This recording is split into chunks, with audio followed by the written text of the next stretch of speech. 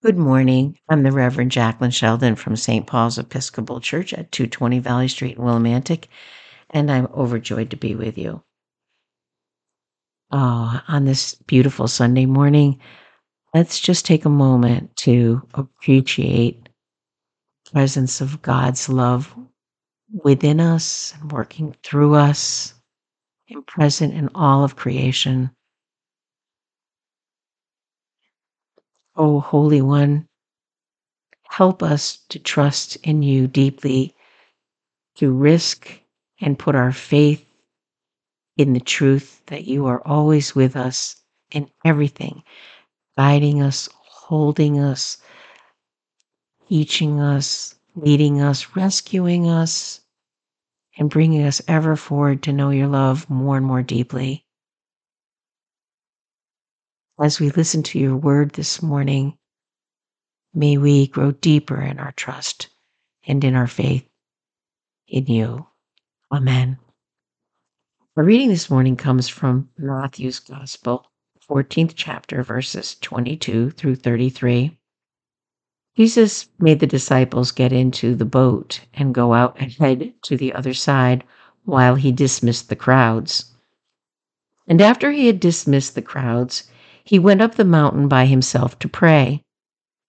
When evening came, he was there alone, but by this time the boat, battered by the waves, was far from the land, for the wind was against them. And early in the morning he came walking toward them on the sea. When the disciples saw him walking on the sea, they were terrified, saying, "It's a ghost." And they cried out in fear. But immediately Jesus spoke to them and said, "Take heart, it is I. Do not be afraid." Peter answered him, "Lord, if it is you, command me to come to you on the water." And he said, "Come." So Peter got out of the boat and started walking on the water and came toward Jesus. When he noticed the strong wind, he became frightened and began to sink, and he cried out, "Lord, save me!" Jesus immediately reached out his hand and caught him, saying to him, "You of little faith, why did you doubt?" When they got into the boat, the wind ceased, and those in the boat worshiped him, saying, "Truly, you are the Son of God." The Gospel of the Lord. What a mind-blowing story. Can you believe Jesus assesses Peter as the one being of little faith? I wonder what it would be like to be one of great faith or even sufficient faith if Peter, who risks everything and even dies for his faith, is one deemed as being of little faith. Our storyteller Matthew paints a really powerful picture of Peter throughout the gospel, the one who is of little faith. Peter is the one who identifies Jesus as the Messiah. Jesus names him the rock and gives him the keys to the kingdom. He is the leader of the disciples. And Jesus takes him to pray up on the mountain of the Transfiguration and also in the Garden of Gethsemane before his crucifixion. And as we see in this story, Peter's the only disciple who attempts to walk on water with Jesus. I love how Peter is always so human.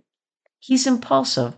Often he says the wrong thing or he does the wrong thing. He doesn't seem to understand what Jesus is doing or saying or what the mission is really about. Peter never gives up.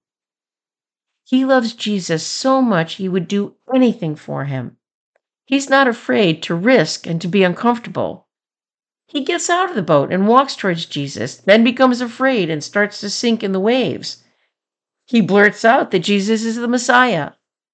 He tries to build shelters for Jesus, Moses, and Elijah on the Mount of the Transfiguration.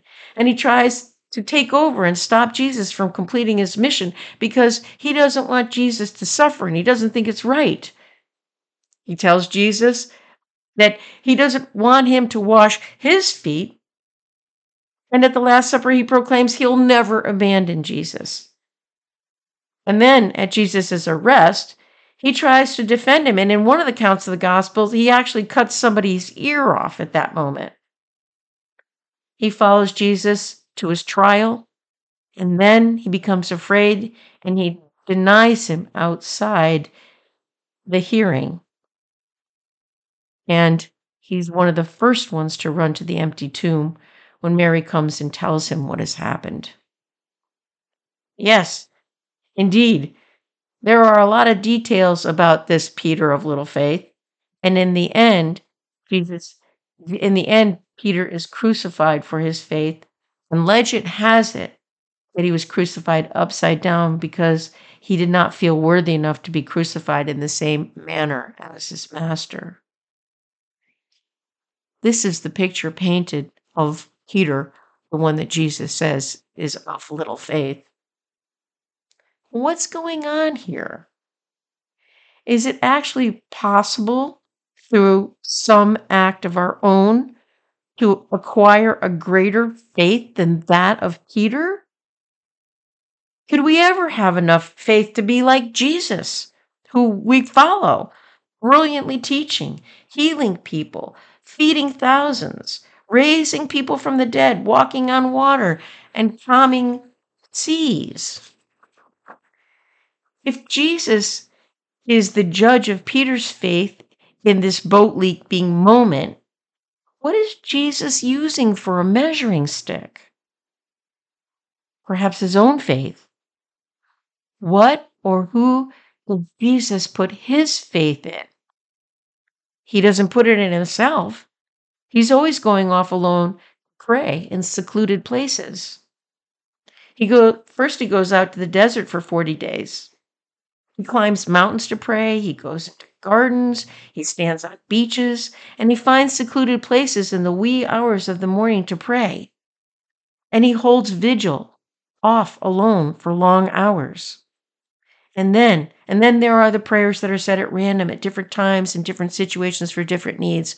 We see that Jesus is always seeking to find connection and unity with a love beyond himself, a love that he taps into, a strength and a power that he taps into to carry him forward and to do his work.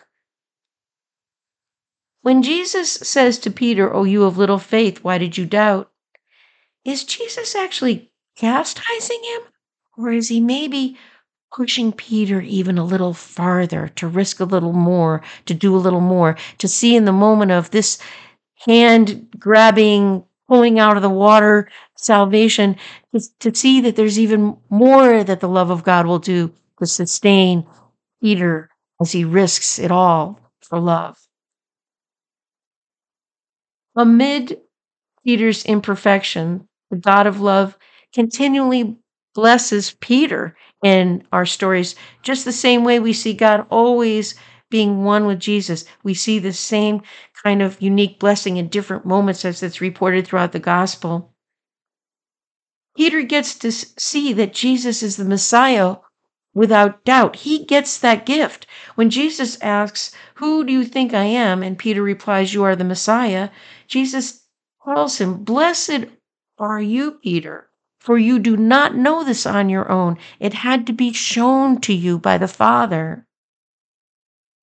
He gets to feel Jesus as his Savior when Jesus reaches out his hand in the water and catches him before he drowns in that stormy situation. And Peter gets to know Jesus as his Redeemer as he walks down the beach with Jesus after his resurrection. Denying Jesus 3 times before his death, after Jesus rises from the dead, he gives Peter the opportunity to tell him how much he loves him 3 times in an intimate and personal situation, redeeming the 3 times he denied him. These are the gifts and the blessings that Peter gives as he risks and trusts the best he can throughout his life. Maybe we're to understand we will always be of little faith, just like Peter. Perhaps life is just has so many challenges in it, we can't help but have moments of doubt. Doubts about what to do or to say. Doubts about having done enough, or if anything we could do would even make a difference. Doubts that God is really with us, hearing us, helping us. Maybe even doubts that there is a God. Peter never gave up seeking to go deeper, risking to take the chance on divine love's presence to the very end of his life.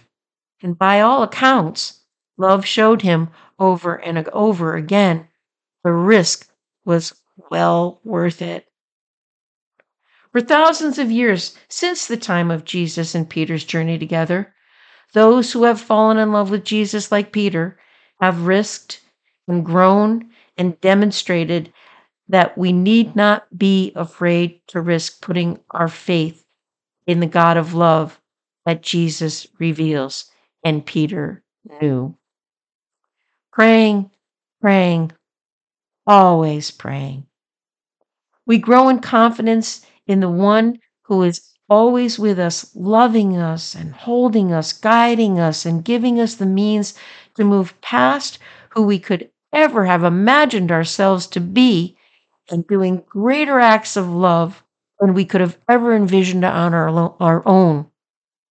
Because, as Jesus showed us and Peter shows us, and everyone who has trusted and followed since their time, the God of love is with us and wants to be with us and lead us all the way through this life until we go home.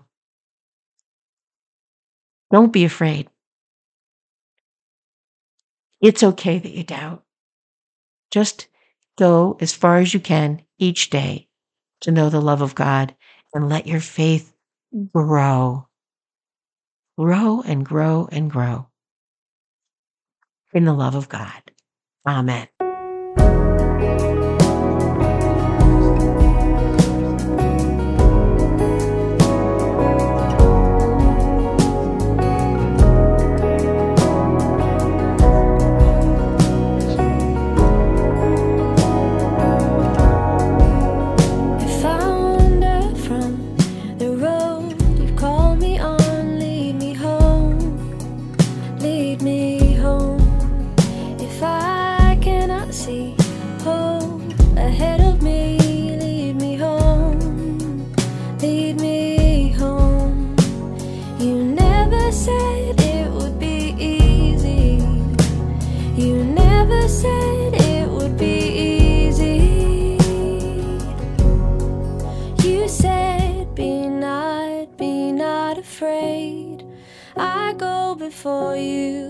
Before you always. There is no need to fear. There is no need to fear. Lord, I believe you are guiding me. I'll be strong. I'll be strong. Hold your promises close to my heart. I'll be strong.